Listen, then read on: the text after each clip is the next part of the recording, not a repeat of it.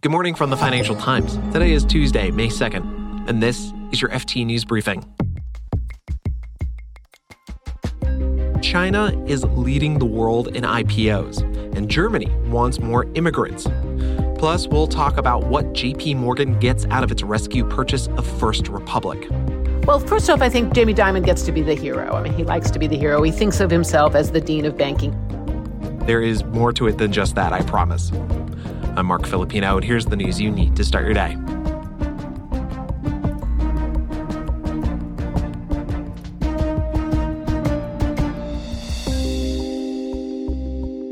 Initial public offerings have dwindled in the U.S. and Europe. Companies are holding off with all this economic and financial uncertainty.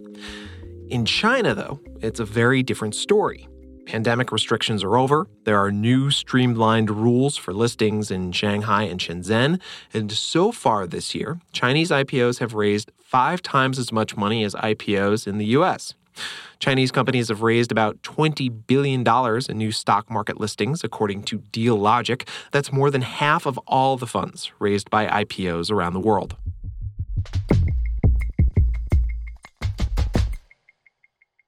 The fate of First Republic has been decided. The struggling lender will be swallowed up by America's biggest bank, JP Morgan Chase. U.S. regulators brokered the deal and made the announcement early morning yesterday before markets opened. This follows 2 other nerve-wracking bank collapses, Silicon Valley Bank and Signature Bank. To talk more about this, I'm joined by a very sleep-deprived Brooke Masters. Hey, Brooke. Hey, Mark. So this is now the 3rd bank the FDIC has taken over in the past 2 months. Are people confident that it's going to be the last, or is there still concern about lingering contagion? Nobody wants to cause a bank run by saying, oh my goodness, more banks are going to fail. But there have been comparisons to the S&L crisis of the 1980s, which saw something like 900 banks fail over the course of a decade. So I think no one wants to say never say never. It's a tough question. Okay, so some people are comparing this crisis to the savings and loan crisis, but there's also been a lot of confidence since this deal has closed. I mean, JP Morgan CEO Jamie Dimon came out and said that the crisis is over. I mean, that takes a ton of confidence. Yep. But, Jamie Dimon does not lack for confidence. I think other people are not as sure. The big concern, I think, is commercial real estate, which is having a hard time because it is a sector that is always heavily affected by rising interest rates, which is what we're having right now. Plus, work from home means that lots of companies don't need as much office space. So it's already a sector under pressure. And it is a sector that a lot of the lending comes from these regional banks, which is where the problems have been so far. So if commercial real estate goes bad, it will hit banks that are already having a tougher time. And I think that's what people will watch. If commercial real estate sorts itself out without big problems, then it's not a big deal. But if it has trouble, that is going to be an issue. Right. And we said on yesterday's show that Charlie Munger, Berkshire Hathaway, has flagged commercial real estate as a big issue. We've also talked about the issues in Europe. It's definitely one we're going to watch. But I want to go back, Brooke, and talk about the deal itself. What exactly is in it for JP Morgan? Well, first off, I think Jamie Dimon gets to be the hero. I mean, he likes to be the hero. He thinks of himself as the dean of banking. He's one of the last surviving CEOs who survived the financial crisis. He runs America's biggest bank. He can't ever buy other banks in a normal circumstance because there's a law in the U.S. preventing a bank with more than 10% of deposits from buying any other one.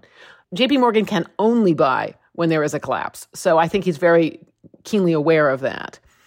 What they get in First Republic is a bank that had a tremendous reputation for brilliant customer service. Its customers love it. So it's getting that, and it obviously is losing it's going to get rid of the First Republic name, so it's going to have to work hard to hang on to these customers. But JP Morgan has been trying to grow its wealth management division and its sort of mass affluent, which is like rich but not super rich division. And that's exactly what First Republic does. And so JP Morgan's going to get some really dedicated staff and hopefully have a chance to hang on to some really, striver clients. I mean, these are entrepreneurs who are making it.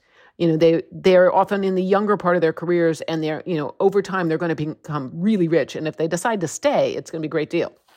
But What are your final thoughts on the past few days? I mean, we're talking, and you are on like 5 hours of sleep, if that. I mean, that's probably being generous. I mean, what did the last 48, 72 hours feel like, and what do you feel like coming out of it? I would like to believe that this is the last big, wobbling bank I'm going to cover. And I did 2008, and I had a nice break. I would like to believe that I'm going on to another break.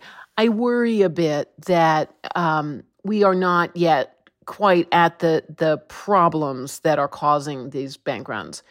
Hopefully, it won't be as scary, but the reality is that the interest rates are rising really quickly. The U.S. banking sector is a very large boat.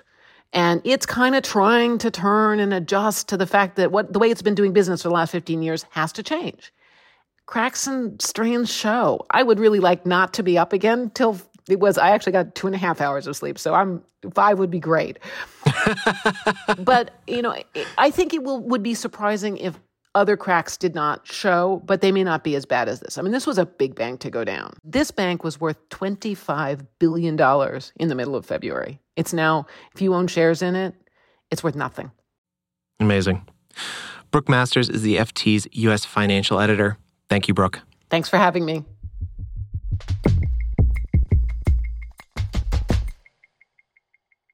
Businesses in Germany have struggled with rising energy costs and supply chain issues, but the problem that's eclipsed all of them is the country's labor shortage.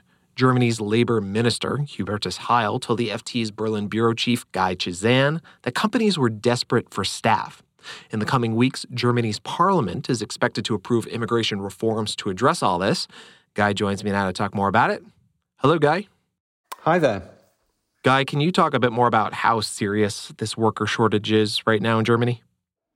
Well, Germany definitely has a very serious problem in that it has a shortage of skilled workers, which has sort of rippled really throughout the economy now. And it's affecting all industries, all sectors, the public sector, the private sector.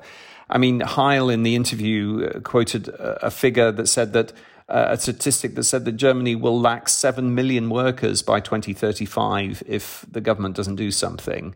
He warned that this would be a real brake on Germany's economic growth. So it really is a very serious issue.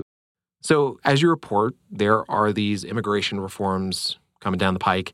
Is it an overhaul? Are they just tweaks? They're very much tweaks to the system, but they're quite significant tweaks. I mean, basically, it's kind of making it a bit easier for people to work in Germany, even if they don't have a German professional qualification. That's been one of the big hurdles so far. They're also introducing something called a chance card. It's basically similar to the Canadian points-based system, and that allows people to earn points based on their vocational training and experience, whether they have a connection to Germany and speak German and are younger than 35. And the more points you earn, the easier it will then be to come to Germany. Is the government trying to recruit certain types of immigrants, Guy? For example, those with a certain skill or education level? It's really across the board, but there are certain areas of the economy where they really need skilled workers more than others. Predominantly the IT sector, and Heil was sort of hinting that they're going to now do a massive kind of advertising and recruitment campaign in countries like India, which obviously have a lot of IT workers, to get them to come to Germany.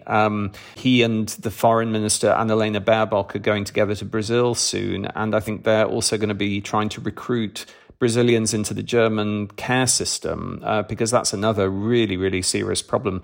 The country just does not have enough care workers, and hospitals and care homes are really seriously suffering from that.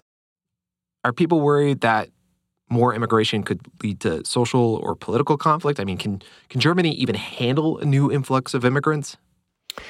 It's a tricky one. I mean, we now have this right-wing party called the Alternative for Germany, the AfD, which is doing quite well. And they're very, very anti-immigration. So there is opposition to this among certain sectors of German society. But on the whole, Germany has, over the last 10, 15 years, maybe 20 years, become a much more liberal place, with less of a hang-up about immigration. as you saw with the enormous influx of refugees and from Syria, from the Middle East, from North Africa in 2015 and 16, when more than 1 million people arrived in Germany, and they were absorbed very, very well. I mean, it was an extraordinary achievement, really, to absorb that many people. And I think that has shown that Germany's capacity to adapt and to be more inclusive and welcoming to foreigners. It's really been a significant change in this country over the last generation or so. Guy Chazan is the FT's Berlin bureau chief. Thank you so much, Guy. Thank you. You can read more on all of these stories at FT.com. This has been your daily FT News Briefing. Make sure you check back tomorrow for the latest business news.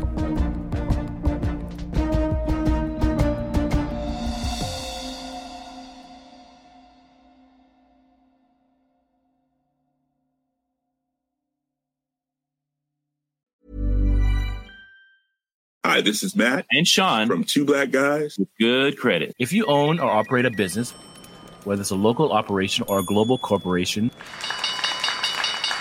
partnering with Bank of America could be your smartest move. By teaming with Bank of America, you'll enjoy exclusive digital tools, award-winning insights, and business solutions so powerful you'll make every move matter. Position your business to capitalize on opportunity in a moment's notice. Visit bankofamerica.com/banking for business to learn more. What would you like the power to do? Bank of America, N.A., copyright 2024.